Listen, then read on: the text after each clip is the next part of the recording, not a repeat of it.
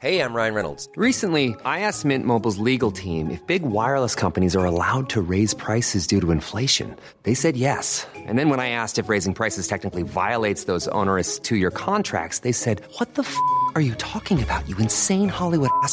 So to recap, we're cutting the price of Mint Unlimited from $30 a month to just $15 a month. Give it a try at mintmobile.com/switch. $45 up front for 3 months plus taxes and fees. Promo rate for new customers for limited time. Unlimited more than 40 gigabytes per month. Slows full terms at mintmobile.com. Want to get a chiseled look in the jawline? Sculpt and shape your jawline with added volume from Juvederm Volux XC. Juvederm Volux XC is an injectable gel specifically designed to be robust enough to improve moderate to severe loss of jawline definition. And it is the first and only hyaluronic acid filler approved for the jawline. Add volume to your jawline for a chiseled look with Juvederm Volux XC. For important safety information and to find a licensed specialist, visit juvederm.com. That's JUVEDERM.com. Not for people with severe allergic reactions, allergies to lidocaine, or the proteins used in Juvederm. Common side effects include injection site redness, swelling, pain, tenderness, firmness, lumps, bumps, bruising, discoloration, or itching. There's a risk of unintentional injection into a blood vessel, which can cause vision abnormalities, blindness, stroke, temporary scabs, or scarring. Talk to a licensed specialist to find out if it's right for you. Visit Juvederm.com. That's JUVEDERM.com. Briar Moss can curse in 5 different languages. We mostly curse in English, so if you're listening around English speakers, you may want to make sure they're okay with curses.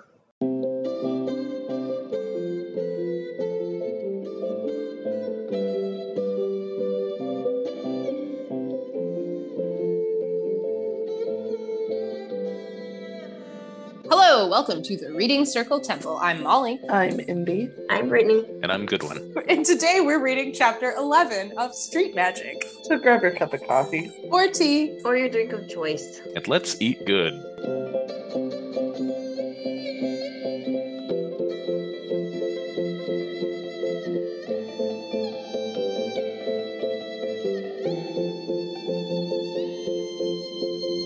Chapter 11 begins with Briar and Evie going to her squat. Briar absolutely detests the way that the place smells, and Evie doesn't even notice. Oh, I think somebody cooked goat. You don't like goat? Briar confirms that the rock hides where Evie lives. They quickly gather the cats into baskets. Evie has stones of all varieties pushed into the walls of the rock walls of her cave. And so Briar has her get them out and gather them up so that they can go research them when they get home. And then they go back. Evie really wants to go to Lady Zanadia's house because Briar has to go deliver her tree. And Briar says, no. And Evie's like, but, and he says, no, I am your teacher now. You asked for it, so I say no. So Briar goes to deliver the tree alone. And when he gets there, Bitchy McBitchface is there with Juba Huba.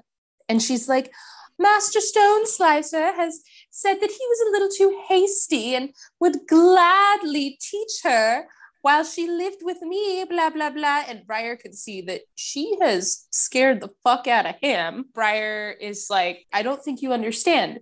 We're taking her to Yanjing with us, which is total bullshit, but he's trying to shut down the conversation because he does not trust this lady. She kind of rounds on him and she's like, are you talking to me, snotty little mage?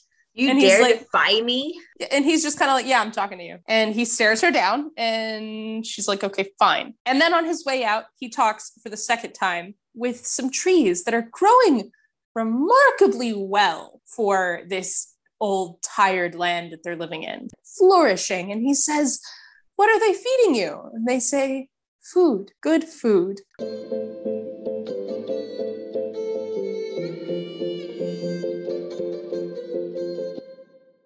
Part 1 of our 3-step reading process is reading like a novice. This is where we talk about what we liked and disliked about the chapter. Brittany, tell us all about being a parent. So the only one that I marked that I liked in the chapter, because I thought this chapter was kind of boring, was when Briar was thinking, is this how parents live? Do the kids just keep asking the same questions even after the answers change? Do they question everything out of the person's mouth? And yes, they do.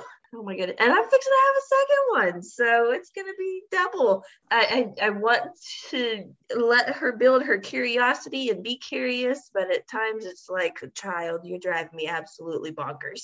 I had 2 dislikes when Lady Bitchy McBitchface was like, her childish attempts to order her life rather than to fit obediently into her proper place will end. She will thank us both for that one day. Like, bitch, you're gonna control her life? No, she has a right to make her own decisions about her own life.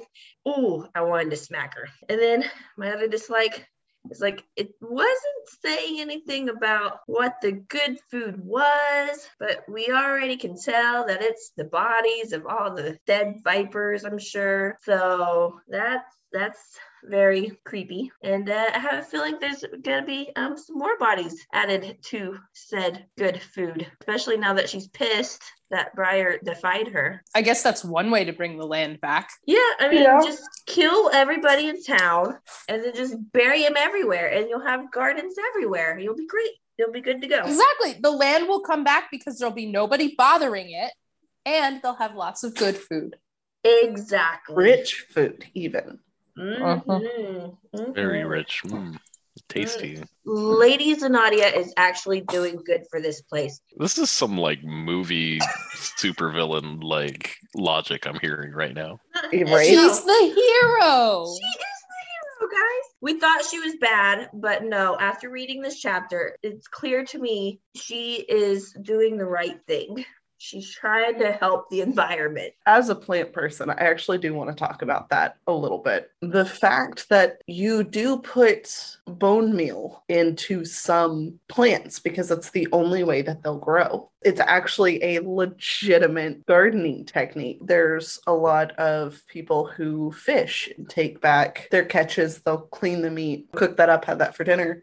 But they'll leave the head and the innards in their garden. It did mention something like that in this chapter too about fish. And he's like, but this place isn't near water, so there's not a whole lot of fish here. If you see plants growing in a certain formation, most likely what's there is a dead body because of how they grow. They grow around the edge of it rather than over top of it. But when they grow around the edge of it, it's because of all of the nitrates that are leaving the body. They're just like, oh, look, food. And so they grow around the edge of it so they can grow in to make those nutrients last longer rather than to sit directly on top of it. Plants are smart, man. They are crazy smart. Also, Briar did mention something about whatever it is was probably chopped up and minced and mixed into the dirt. Yep. So that's probably what it was, instead of them just burying a body, like you're saying, because then it would a particular pattern. And it seems like the whole thing is pretty lush. Since we're having this conversation, I've been waiting for this for a couple of chapters. I'd just like to mention that when Briar first met Lady Zanadia, he was like, she's like one of those old women who gets bored. Those women usually do things like X and Y and Z and gardening. He talked about old women who get bored taking up hobbies, and one of the hobbies specifically mentioned was gardening. I had to resist the urge to say a whole lot about that. Mm-hmm. And I can't say a whole lot more until like chapter 13 is it? I think it's chapter 13 is the next time I can actually say something without having to rein it back in. This specific scene of asking the plants, what are they feeding you, has stood out for me since the first time I read this book. Every time I read this book, I get to that and I still get chills because it's granted now it's because I've read the end and I know, but that first time I read it, I was like, oh God, it's bodies. That's how she's not got caught yet. She's putting the bodies in the garden. I don't know. I feel like with it being as lush as it is and the land being as tired as it is, someone should have caught on a lot quicker. Like, oh, there's some lush area over here. Yeah, the bitch is rich, but how the fuck does she have enough money to be able to make it as pretty as it is? Well, you also have to imagine she has a fuck ton of gardeners on her payroll. She has a lot of money, and most people don't go by her garden. When they come into her place, they do not go past the garden. Most people who have questions who do get past that and do see the garden, it's not necessarily a, oh, something's being done here. It's a, oh, she has some really good gardeners. Or they become part of the garden themselves. That's what I was just about to say. Yeah. If the gardeners catch on and they're the ones who are most likely to, or to inform people, then they get to join the trees. They also get to be a tree forever. Yay. Flexing his hands, he realized his wrist daggers had dropped out of their sheaths into his palm. He kept them there. So he hadn't even realized that he had armed himself. And then when he did, he's like, oh, well, gotta keep them now, I guess. Already out, may as well.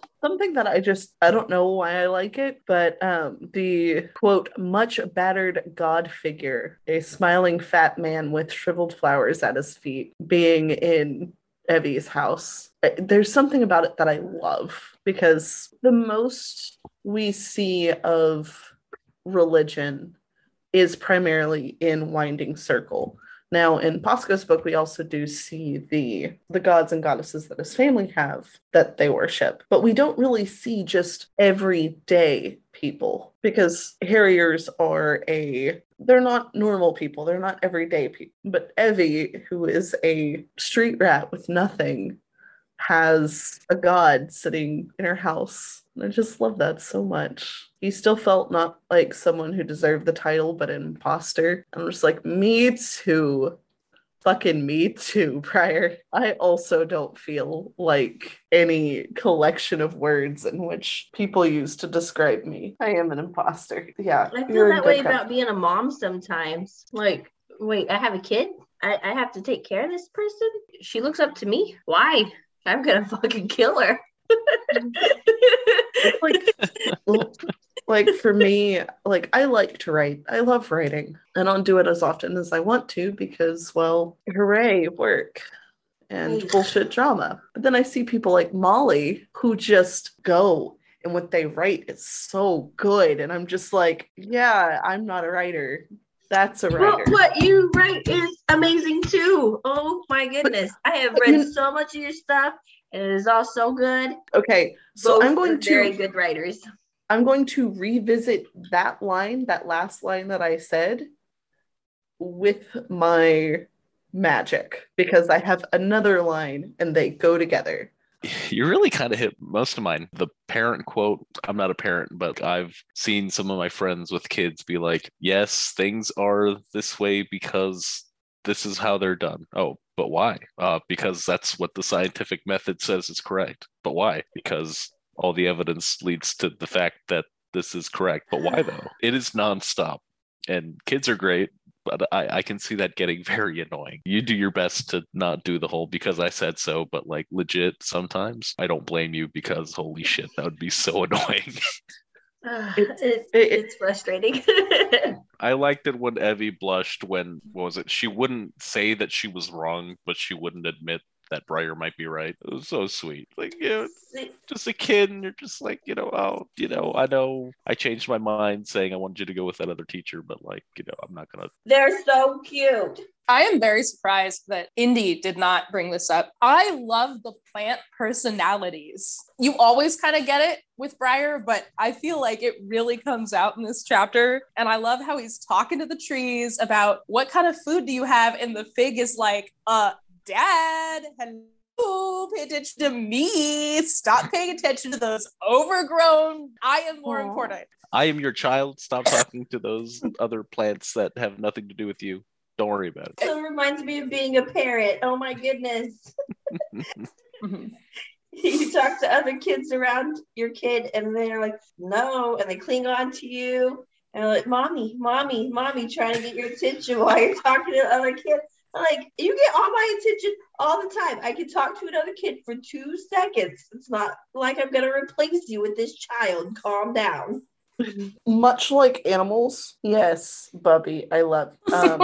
I said much like animals and pointed in the general direction of my cat. And he turned his head and he slow blinked at me and then he looked away. Love you too, buddy. But like most animals and people, plants do have personalities. I had a coffee plant no one else could breathe near this coffee plant, because if somebody else put water in this coffee plant, like to water it while I was gone, it would wilt and lose all of its leaves and effectively go into shock and hibernation. And I would get home and I go, why do you act like this?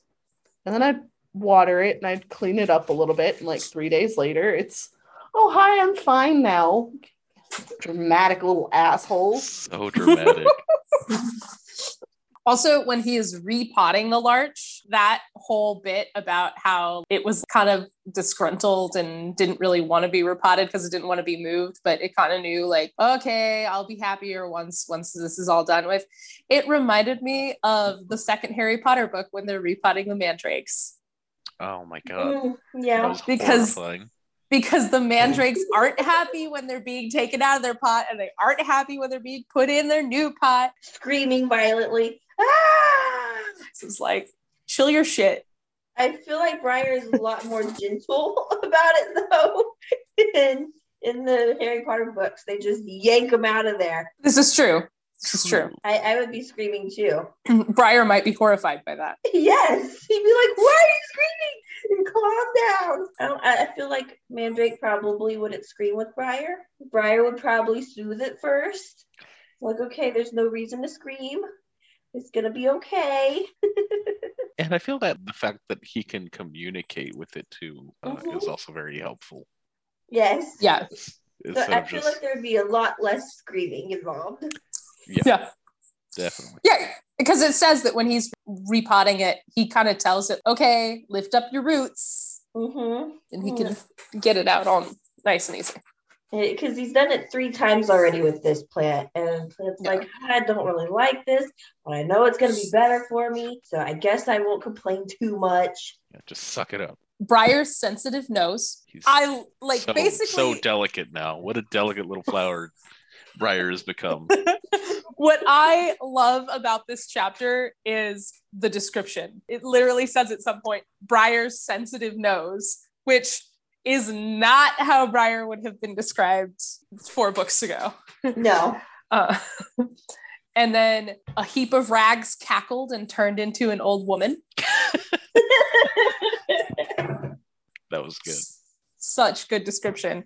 I know that we don't see this character very long, but I really like Evie's relationship with Kindling. Kind of nice having a fellow countryman, even if you didn't know your country all that well or anything, but someone that can speak your language, your original language, and even learn something about your culture is really nice in this shitty situation that they're in. Comforting for the both of them, I'm sure. I'm hoping eventually Briar goes out of his way to learn the language so he can talk to her in her native language. That would mean so much to her. Probably would, yeah. Knowing Briar, I think he will. Another description that I like is steps so old they were worn like bowls. And I loved hearing just kind of the history. Like, I know Briar hates this place, but I really enjoyed hearing like the little bits of history about it. And how Evie was like, yeah, there was a cave-in once, and this used to be the back door, but now it's the front door because it's the only door. It is very cool world building, but also incredibly horrifying. The more I hear about this town, the more I feel it shouldn't exist. Because he's worried about cave-ins, and she's like, yeah, that happens all the time. No big deal. He's like, okay, what the fuck? I'm not going to ask any more questions because, oh my God, that's scary. He does not want to know the answers to his questions. It's bad. Yeah, it's terrifying. Briar's idea for Evie to grab the rocks and take them home so that they could look them up together, I thought that was a really great idea. A good teacher moment. I was like, look at you being a teacher. You thought you weren't any good at this. Him bringing the tree to Lady Zenadia's house is described as installing the tree. Like, I was just amused that she chose that word. It's like waiting for the cable guy to show up at your house. Like, yeah, I'm supposed to show up. Like, he's gonna go install a tree in my house. The rich view mages not as honored guests, but as very expensive servants. We talked about this earlier. Yaren with Rosethorn, with Stone Slicer, keeps coming back. Yeah, I know We've talked at length about Zenadia's garden, but there's kind of a throwaway line. There's just like a brief mention of She xeriscapes, which is awesome. I used to live in New Mexico, which is a desert. It's generally not good to have like a fancy green lawn in New Mexico because there's no fucking water. It is better to xeriscape, which is where you make like really beautiful like desert garden type areas with rocks and like cacti and things that are natural to the area and don't need a lot of water. So he specifies that she has these like lush areas, but then a lot of her garden is actually xeriscaped. And I was like, yay, cool. You're a bitch, but I like your garden. It's like, is that...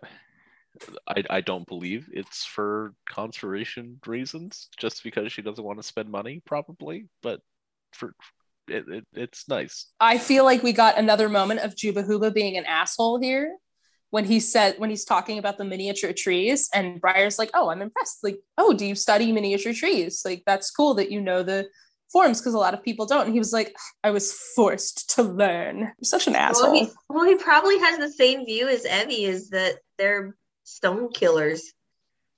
That's true.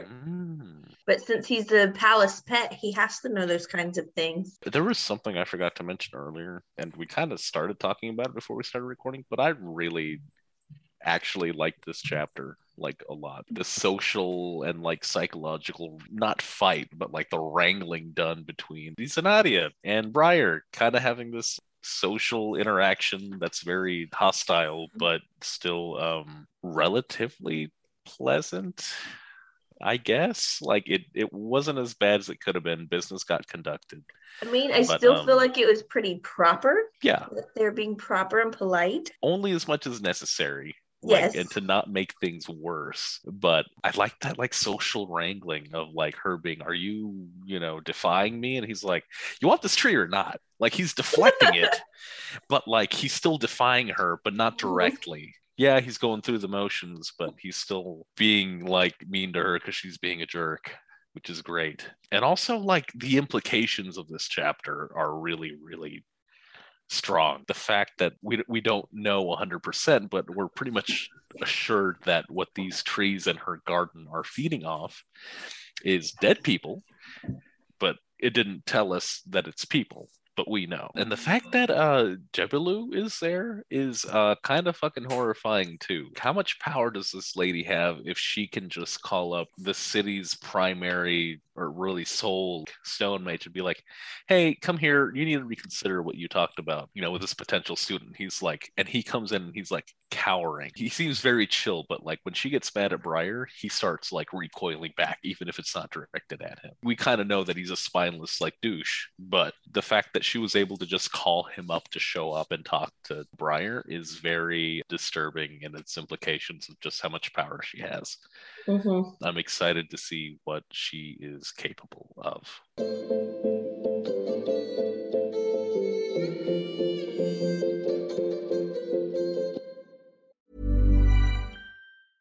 Hey, I'm Ryan Reynolds. At Mint Mobile, we like to do the opposite of what Big Wireless does. They charge you a lot, we charge you a little. So naturally, when they announced they'd be raising their prices due to inflation, we decided to deflate our prices due to not hating you. That's right. We're cutting the price of Mint Unlimited from $30 a month to just $15 a month. Give it a try at mintmobile.com/switch. $45 up front for 3 months plus taxes and fees. Promo rate for new customers for limited time. Unlimited more than 40 gigabytes per month. Slows full terms at mintmobile.com. Hiring for your small business? If you're not looking for professionals on LinkedIn, you're looking in the wrong place. That's like looking for your car keys in a fish tank. LinkedIn helps you hire professionals you can't find anywhere else, even those who aren't actively searching for a new job but might be open to the perfect role. In a given month, over 70% of LinkedIn users don't even visit other leading job sites. So start looking in the right place. With LinkedIn, you can hire professionals like a professional. Post your free job on linkedin.com/people today. This is Paige, the co-host of Giggly Squad, and I want to tell you about a company that I've been loving, Olive & June. Olive & June gives you everything that you need for a salon-quality manicure in one box. And if you break it down, it really comes out to $2 a manicure, which is absolutely insane. It's also so easy to get salon-worthy nails at home with Olive & June. The difference between how your nails used to look when you did them yourself and now with the Mani system is a complete game changer. The best thing about Olive & June, too, is it's a quick dry. Dries in about 1 minute, lasts for 5 days, and full coverage in up to 1 to 2 coats. Visit oliveandjune.com/perfectmani20 for 20% off your first system. That's oliveandjune.com/perfectmani20 for 20% off your first system. Hey, Dave. Yeah, Randy. Since we founded Bombas, we've always said our socks, underwear, and T-shirts are super soft. Any new ideas? Maybe sublimely soft. Or disgustingly cozy. Wait, what? I got it. Bombas. Absurdly comfortable essentials for yourself and for those facing homelessness. Because one purchased equals one donated. Wow, did we just write an ad? Yes. Bombas. Big comfort for everyone. Go to bombas.com/ACAST and use code ACAST for 20% off your first purchase. Part 2 of our 3-step reading process is reading like a dedicate. This is where we look for a theme or message in this chapter. What theme or message did you find? I see mental chess as the theme. It's not necessarily so much with Briar and Evie. I know this is what Evie's gonna want, so this is kind of how we have to play this. This is what I need to do to make this work, and it works. And then the 4D chess of trying to play nice while also being like, I'm not going to take a shit with Briar. There's just a lot of mental chess going on. The importance of proper nutrition. Trees need. I was like, that was a joke. Is anyone gonna laugh? Please, someone laugh. That was fucking great. Joke aside, though, yeah, because you think about it, Evie has been feeding her cats and her neighbor because they don't get a lot of food, so she's trying to give them good food as well. Anytime she can sneak some food to them, she's been doing it. Yeah, so there is a joke there, and I appreciated that joke. That joke was really good. But I also see that there is an actual grain of truth in that. There is. And it's the best kind of joke, right? When there is a little chunk of something you can get out of it. Also, plants need food too, I guess. I don't know. Good. Feed me, Seymour. Plants need people too. I mean, plants need people too.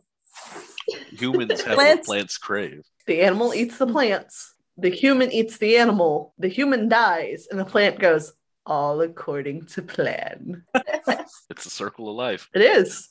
That is literally a broken down, oversimplified circle of life. I'm not really sure how to put my theme into words, I guess. The thing I found was like the different class systems and how they live. Because at the beginning of this chapter, you see the way Evie lived, which was the poor district, and then seeing all the different social interactions there with her meeting her friend there, and then her trying to feed everybody, even though she didn't have much herself. And then the second half of this chapter, you see the total opposite of Bitchy McBitch's palace, house, whatever, being super rich and doing whatever the fuck she wants, not having any care about anybody, just being bored and wanting to buy things and people, chopping people up and putting them in her garden.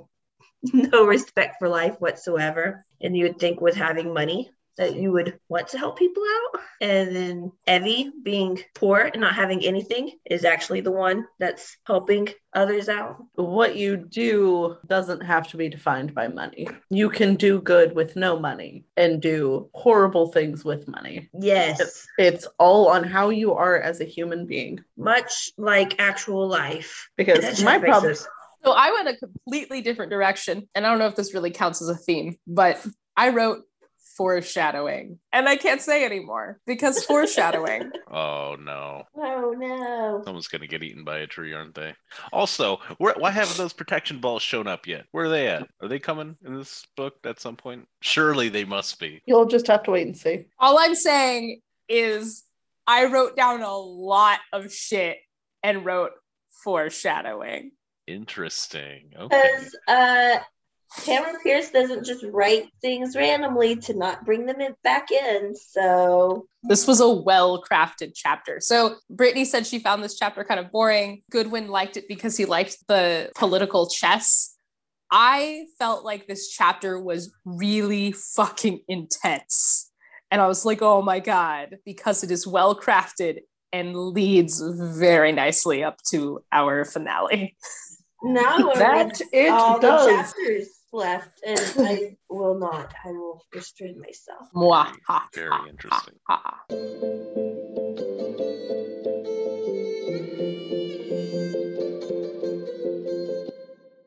Part 3 of our 3-step reading process is reading like a mage.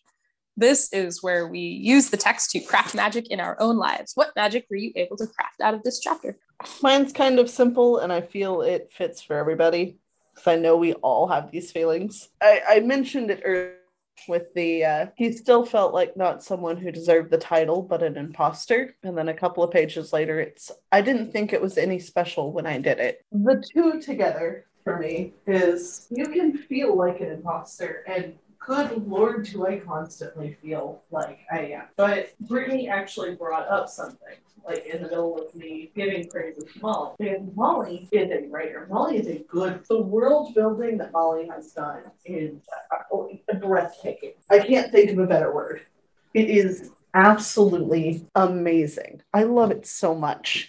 And then I look at my stuff and go, because I don't feel like I put as much into it. I mean, I know I put a lot into it, but I feel like it's not reflected. And I'm not comparing us as in like a, tearing me down to build you up. That's not what this is. This is just an example. My imposter syndrome comes from seeing all of these people who do so much better work than me. And then Brittany was the only person to believe in the first novel I wrote, was the only person to believe in it.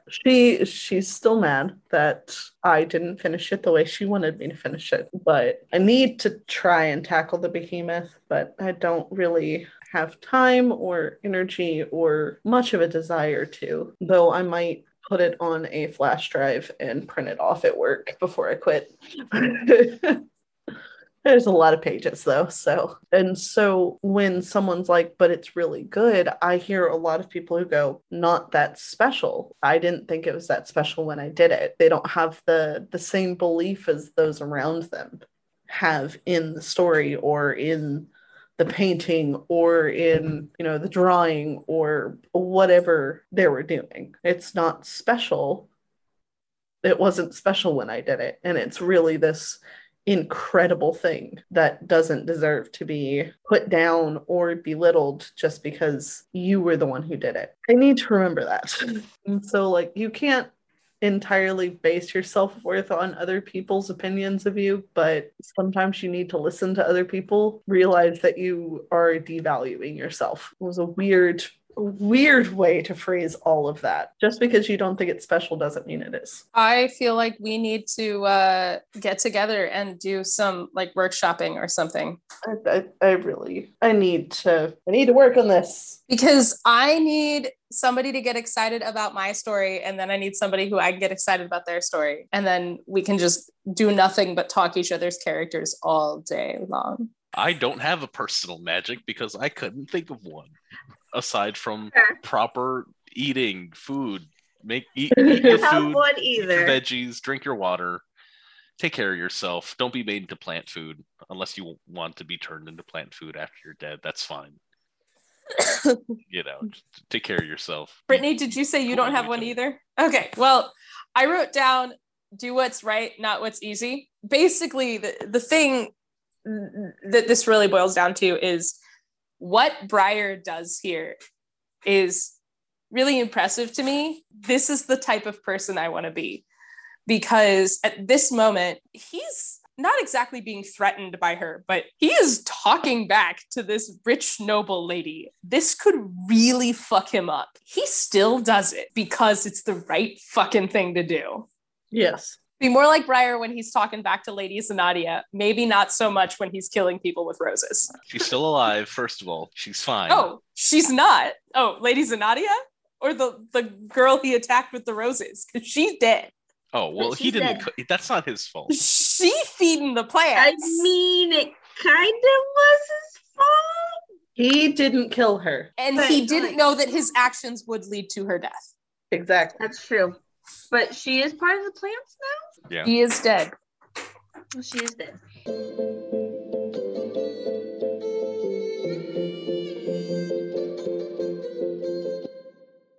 At the end of our episode, we like to read an excerpt from the next chapter. This is an excerpt from chapter 12 of Street Magic. An image of his past came into his mind at the mention of garbage heaps. He'd been 5 or 6 perhaps when he stole a fine scarf. 2 older boys had taken it, leaving Briar to grub in the garbage behind an inn, hoping to find a morsel of food. The thief lord had met him there. He'd offer food and a gang and mates who wouldn't beat him up and take his prizes. By the time Briar learned that the 2 older boys belonged to another of the thief lord's gangs, and that they often set things up so street kids would be grateful to the thief lord, he was being trained as an all-around thief. So what makes me different from the vipers, he wondered gloomily, studying one of his palms. The inked green vines had not managed to conquer his right hand entirely. The scarred welt that crossed his palm would not take the dyes, forcing the vines to twine around the 3 deep pockmarks where thorns had marked him for life. Long before Nico had taken him to Winding Circle, Briar had scaled a rich man's wall. When he touched a thick, woody stem on the top, the thing had wrapped around his hand, snake-like. Its thorns had clung to his flesh well after Briar cut the stem free. The thief lord had sent him up there to steal a white stone statue he wanted for himself. It hadn't put food in the mouths of Briar's gang. Not only that, but he'd suffered for days after prying out those thorns until the thief lord had grudgingly paid a cheap healer to see to his wounds. Only difference between the lady and him was that she's born noble, Briar thought gloomily as he came into the intersection of Atano Road and Kerrang Road. I was just as stupid as these vipers. All of us in kid gangs. There's always someone older around telling us what to do, who to rob, beating us when we don't do or say or think what they want. We put up with it because they tell us we mean something, but we don't, not to them. All we are to them is a tool for making them important. And I wanted that for Evie. So preoccupied was he that he didn't realize that he had company until his horse shied. Briar fumbled to get a better grip on the reins and brought the horse up with a firm hand. 5 horsemen waited ahead, blocking his advance. They wore the orange shirts and trousers of the black turban of the Watch, the city's law enforcers. All had weighted batons tucked into their black sashes. One carried a tall lance with a flag at the tip, an orange sun on a black field, the badge of the Watch and its commander, the Mutabir. He was the Emir's right hand and the law inside Shimur's walls. Briar looked behind him. 5 more horsemen of the Watch rode out of a blind alley to cut off his retreat. One of the men ahead rode forward until he was a yard from Briar. Pahan Briar Moss of Winding Circle Temple in Summersea in Emelan, he intoned in a wooden voice. You are invited to speak with Mutabir Kamet Don Pulumri at once. Oh shit. She has some connections. Interesting. Oh man. It's about to get real. Mm-hmm. Reading Circle Temple is produced by us, Molly, Brittany, Indy, and Goodwin. If you like the show, tell your friends about us. If you don't like the show, tell your enemies.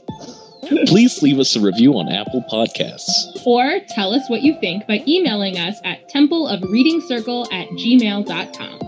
Find all of our episodes at readingcircletemple.com and find more sound clips by following the Reading Circle Temple on SoundCloud. Never miss a post by following Reading Circle on Tumblr. You can also follow Reading Circle Temple on Facebook and join the Reading Circle Temple Facebook group. See our cats by following Reading Circle Temple on Instagram. Or you can tweet at us at Reading Temple. A special thanks to Yellow is for Happy for our artwork. If you like their art, follow Yellows for Happy Draws on Tumblr and Shannon and Draws on Instagram. Another special thanks to Brittany's brother, Thomas Dick, for our music. Find more of his music by following Thomas Dick on SoundCloud. Thanks to Tamara Pierce for writing The Circle of Magic, and thanks to you for listening. Let's all have coffee next week. And today we're reading chapter 9. No. 11. 11. And I have no idea. Of Briar's 11, book. right? We Yes, read 11. It is 11. I was like, I have no idea what number this is. 11. So I'm just gonna start spouting numbers. And 11. today we're And let's eat good. Or let's. What was the thing again? I didn't write it down. God. that was it. You got it. Okay, Good just job. cut this part out. Got it in one. Hi, this is Craig Robinson from Ways to Win, and support for this podcast comes from Invesco QQQ, the official ETF of the NCAA. The future isn't scary. Not realizing its potential, however, could be. Just like on the recruiting trail, I've seen potential come in many forms as a coach. Learn more at Invesco.com/QQQ. Let's rethink possibility. Invesco Distributors, Inc. Planning for your next trip? Elevate your travel style with Quince. Quince has all the jet-setting essentials you'll want for your next getaway, like European linen, premium luggage options, buttery soft Italian leather bags, and so much more. And is all priced at 50 to 80% less than similar brands. Plus, Quince only works with factories that use safe and ethical manufacturing practices. Pack your bags with high-quality essentials you'll be wearing for vacations to come with Quince. Go to quince.com/pack for free shipping and 365-day returns. How would you like to look 5 years younger? In a clinical study, people that had volume added with Juvederm Voluma XC in the cheeks perceived themselves as looking 5 years younger at 6 months after treatment. Look younger, feel like you. Add volume for lift and contour in the cheeks with Juvederm Voluma XC. Reverse signs of aging by adding volume to smooth laugh lines with Juvederm Volure XC. For important safety information and to find a licensed specialist, visit Juvederm.com. That's JUVEDERM.com. Not for people with severe allergic reactions, allergies to lidocaine, or the proteins used in Juvederm. Common side effects include injection site redness, swelling, pain, tenderness, firmness, lumps, bumps, bruising, discoloration, or itching. There's a risk of unintentional injection into a blood vessel, which can cause vision abnormalities, blindness, stroke, temporary scabs, or scarring. Talk to a licensed specialist to find out if it's right for you.